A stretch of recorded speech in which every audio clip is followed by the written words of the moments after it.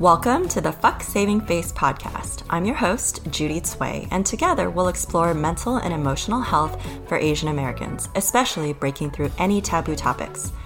Life may not always be pretty, but it is indeed beautiful. Let's make your story beautiful today. Hello. This upcoming week, we're going to be really focusing on mental health, specifically topics about suicide, about relationships and leaving relationships when they're unhealthy, as well as the path to spirituality. The guest that I will be having on Wednesday is Christina Lagdameo. We met when I was living on Kauai, and she has a fascinating story. She's the co-founder of True Self Yoga in Washington, and she was inspired to start the studio because her husband's cousin actually committed suicide. And he was someone that I met when we were living on island. And I just remember Trevor being so vivacious, so full of life and love and genuineness. And it was really sad to me because he was very young when he committed suicide. At the time when I met him, I believe that he was around the age of 20. I hope that when you tune in this week, you will be inspired to explore a bit more of your own mental and emotional wellness, that if you need help and support, you go out and seek it, or that it becomes less taboo. It becomes a topic that you can talk about with the people in your life who you trust and care about. And that perhaps you also feel inspired to reach out to someone who may need help, who's been on your heart, who you think might be going through a bit of a hard time, because I think for a lot of different reasons, we try to keep it to ourselves. We don't really reach out when we know someone might be going through something. And I hope that from today's story, you'll hear that I really did wish that more people reached out to me when they could tell that something was very off. Here we go. I have wanted to kill myself 3 times in my life. Once in high school, once in my mid-20s, once after I had my daughter.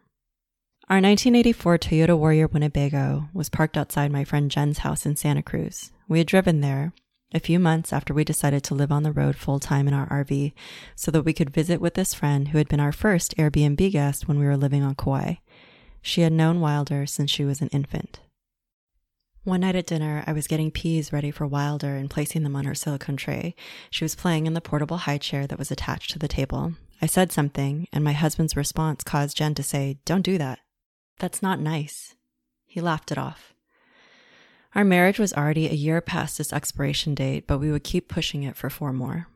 The next night, Jen was hosting a dinner party. She was excited for us to meet her friends.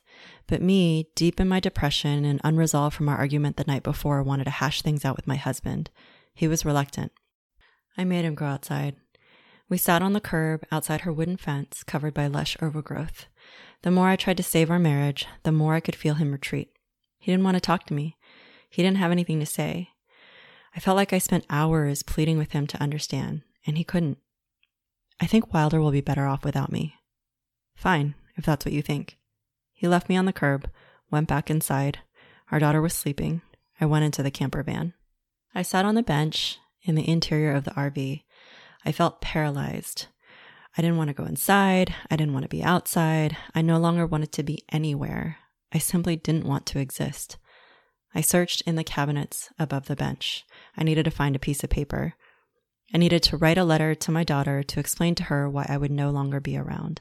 I needed to tell her all the things I wasn't sure my husband would tell her about me, about my love for her, about how I wanted to disappear, about how I couldn't find a way out, about how I didn't know what else to do.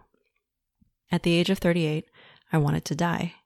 In another year, I would be very close to trying. After a few paragraphs, I put down the pen and paper and went back inside. Jen would later say, "All my friends were asking what was going on. I had no idea. That was a really messy time." Parked outside a health food store in Oregon, my husband took our daughter into the store. I sat in the driver's seat of the RV, feeling the density of the top cabin over me. I called Kimberly Ann Johnson. She'd worked on my pelvic floor before. She was a single mom. She specialized in working with women. I needed help, and I didn't know who else to ask since we weren't yet settled somewhere, so she was the closest person I knew to reach out to. I didn't know how to formulate the words about what I was feeling because I didn't know what I was feeling.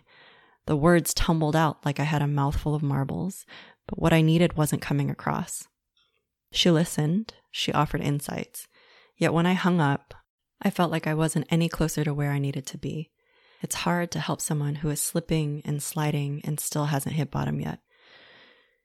Recently, I was watching an episode of Zoe's Extraordinary Playlist where Zoe's sister-in-law, an Asian American new mom, is unknowingly going through postpartum depression, and I almost wanted to look away at the memory of my own experience.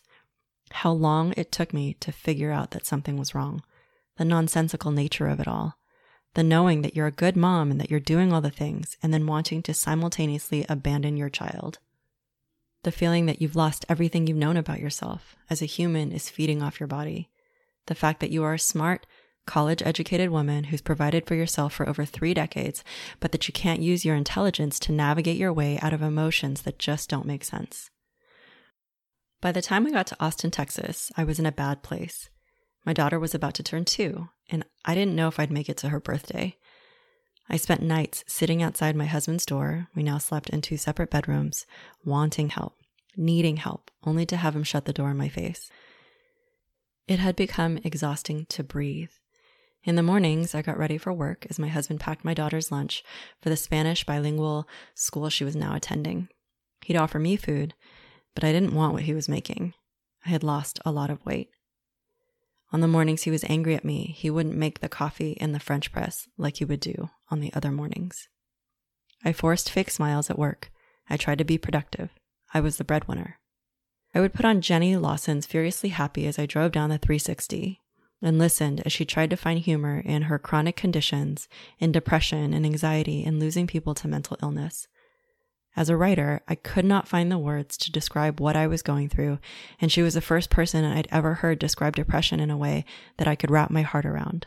The wanting to get out of it, the drowning even harder, the loneliness and isolation of people around you not understanding what you're going through. Recently, I went on a walk around the block with the man I'm now dating, and we started talking about addiction because I was listening to the book High Achiever for my book club. In talking to him, I realized why I do the things I do now. That his definition of addiction was markedly different than my own lived experience of having an eating disorder, of leading people in recovery groups, of seeing desperation firsthand, of palpably feeling despair, depression, anxiety, and worry. It's incredibly alienating to already be going through something hard, I told him, and then to have the closest people in your life not understand. I think that's what I'm hoping this podcast and my writing will do, that it'll give words for people to express what they're going through that they couldn't find on their own. Maybe then it'll help close the gap between someone suffering and the people who want to help them. Jenny Lawson calls depression an unfathomable disease, one that makes you want to murder yourself. How fucked up is that? She chirps in her elevated voice. Seriously, how fucked up is that? The night before my daughter's 2nd birthday, with a party I had planned, I drove away from the house. I called my daughter's godmother, my dear friend Lisa. I want to end it. I want to die, I told her. She tried to talk me back. She had talked to me when I was parked in Idaho too, when I said, I can't fucking do this anymore. I can't do this marriage. I hate him. When I got back home, I knocked on my husband's door. He still tried to ignore me. I can't do this anymore. This is it. I want to die. I won't be here in the morning. My husband got on the phone with a suicide hotline. We were lying side by side on my bed. He had a tear rolling out of his eye, which at the time I found very difficult to believe. Can you get through tonight? The operator asked, friendly. I guess. We hung up. My ex-husband's father is a doctor, and an intuitive one at that. He was one of the youngest people to ever graduate from medical school in New York when he first pursued his career. He's incredibly intelligent and doesn't often tell his clients that he uses intuition to guide his diagnoses. In the early days, after having my daughter, we drove up to see him in Northern California. I could tell something was off within me. I asked him for help. He did a craniosacral session, gave me a few suggestions, but I still couldn't get what I needed. Now, we were in Austin, Texas. My husband's father called him. There were years in their relationship when they didn't talk. How's Judy? His father asked. My husband launched into his default response. So good. We could be in the middle of an argument. My husband would answer the phone, and if someone asked how he was doing, that would be his refrain. So good. His father called back the next day. He asked the same question. How's Judy? He knew. This time, my husband walked outside into the backyard. She's not doing well. I know, his father said. She needs to see a doctor. Her brain chemistry has changed and she needs to get on medication. I know her. She's going to want to do the holistic route, but that's not going to cut it. She needs to see a Western doctor who can prescribe medication. This is coming from a man who practices homeopathy and cranial sacral work in addition to his Western-based medicine practice. He was right. I had tried the things. I tried acupuncture. I tried talk therapy. I tried naturopathic remedies. Nothing was working. I asked my friends, Deirdre and Emmy, if they had a doctor who could prescribe medication. They recommended a phenomenal doctor who, after our first session, when I told her that I was having a hard time moving my body from depression and I couldn't find the fight to go on, she listened carefully, attentively. The last time I was on meds in my 20s, they were terrible, I told her. I was sleeping all the time. We'll get the right dosage for you, she said tenderly. Then she looked at me directly and said slowly, I'm going to help you, but this is going to take some time. I need you to understand something. And she made me look in her eyes. Suicide is a permanent solution to a temporary problem.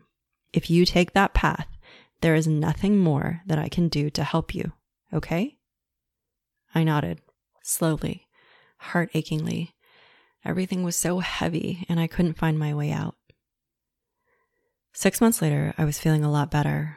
6 months after that, we were preparing to move to Taiwan. I asked the Western doctor if it'd be okay to get off my meds. I asked the holistic doctors. Everyone said it'd be fine, that I was doing very well. My husband was concerned. I mean, what if you're international and things get bad again? What are you going to do? That shook my confidence, but I chose to move forward anyway. I now knew what bad could look like. I didn't want to get there again, so I put safeguards in place. I still stocked up on natural remedies. I made sure to have my therapist's phone numbers. I researched expat resources abroad. As our divorce became apparent, things started to get messy. My husband removed me from all social media accounts.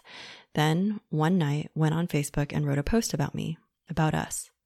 The next morning, I received a text message from his employer. I had helped him get the job at the school where he was now teaching, and I had been helping her with marketing. Are you okay? If you need anything, please let me know. Am I okay? I was confused. Yeah, I texted back. Everything's fine. Why? Oh, because of what your husband posted online. What did he post online? Because he had removed me from social media, I wasn't able to find his post until later. As I read the multiple paragraphs, my heart dropped. We were still living together. I hadn't yet moved out. He said I had kidnapped our daughter, but she was at a play date. I texted him the night before, when he had made this post, to check if it'd be okay if she slept over at our friend's house. We had gotten into an argument. I had taken her to this play date. She was having a good time, and he said it was fine. He knew where they lived. He'd been up this mountain before. In the post, he wrote Judy's mental health is unstable, that he only wished me well, that he was excited to be done. Freedom, he ended the post. He forgot that he had added parents of the students he was now teaching as Facebook friends, that his employer was on there too. The parents saw the post, grew concerned, alerted the owner of the school. That's when she reached out to me. A few days later, I asked him to go with me to a therapist so that an objective person could rationalize what was happening. When she challenged him, challenged the veracity of the things he was saying out loud, the things he posted, he relented ever so slightly. After our session, we were standing outside the center. This was an organization that was specifically created in Taipei for expats because decades prior, young teens had accidentally murdered a friend when they didn't have the right mental and emotional health resources for foreigners in the country. I stood beside my husband. I cannot wait to be done with you, he said. I never want to have anything to do with you again.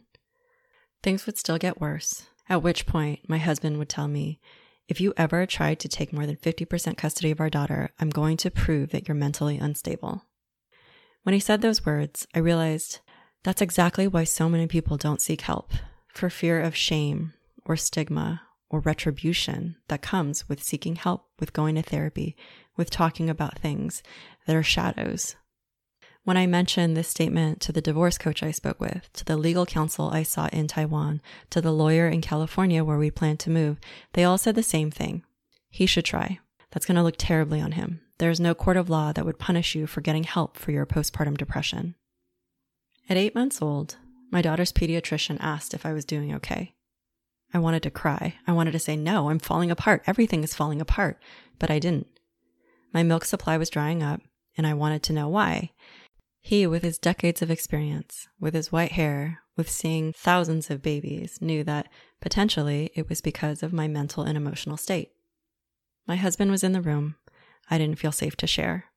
In future episodes, I'll talk about my marriage, my relationship, and how when you're raised without healthy boundaries, you can become predisposed to intimate relationships that are quote unquote normal for you, but that are actually very unhealthy. For now, I'll simply say that I wish that people were more forthright, bolder in pointing out when they could see that something was wrong. When I told my friends that I was getting divorced, many of them opened up to me. They said, yeah, I didn't think that was really the right fit. And I understand that when you're friends with someone, you want to respect their choices. But I think it's important that if you feel safe enough and if you can find the words to speak honestly and openly with the people in your life, if you are concerned, the way that one of my friends did when she saw me on video as she was talking to me from California and I was living in Taiwan. And she said, when you talk about your husband, your shoulders start to droop. You look like a woman abused. I wish the pediatrician had asked my husband to leave the room so I could have a moment to feel vulnerable enough to melt down and ask for help. But even if he had, I don't know if I was ready yet to face the hard truths. I don't know if I would have opened up. I knew I needed help. I didn't know how to get it. And I don't know if my need to save face would have prevented me from saying anything at all. I will always be forever grateful for my ex-husband's father for speaking up and encouraging me to seek someone who could prescribe medication so that I wouldn't have the stigma of having to be on medication weighing on my mind when I finally did decide to go that route. I hope that in listening to today's episode, you will feel braver, bolder to ask for the help that you need, to not have to wait a year or two or longer before you ask, to try in all your fumbling with words you don't yet have, to say, please, I'm going through a hard time. There is someone around you who knows. There's someone around you who wants to be there. There is someone who can help. And if you are that someone, I hope you'll speak up too. I found the help. You can as well. Please ask. Thank you so much for listening to today's episode. If you liked what you heard and know someone in your life who might also benefit from hearing this episode, please feel free to share it with them. Also, if you'd like to support our show, you can make a one-time donation at fucksavingface.com, or you can make a recurring donation at patreon.com/fucksavingface. That's fuck without the U. Subscribe today to stay tuned for all future episodes.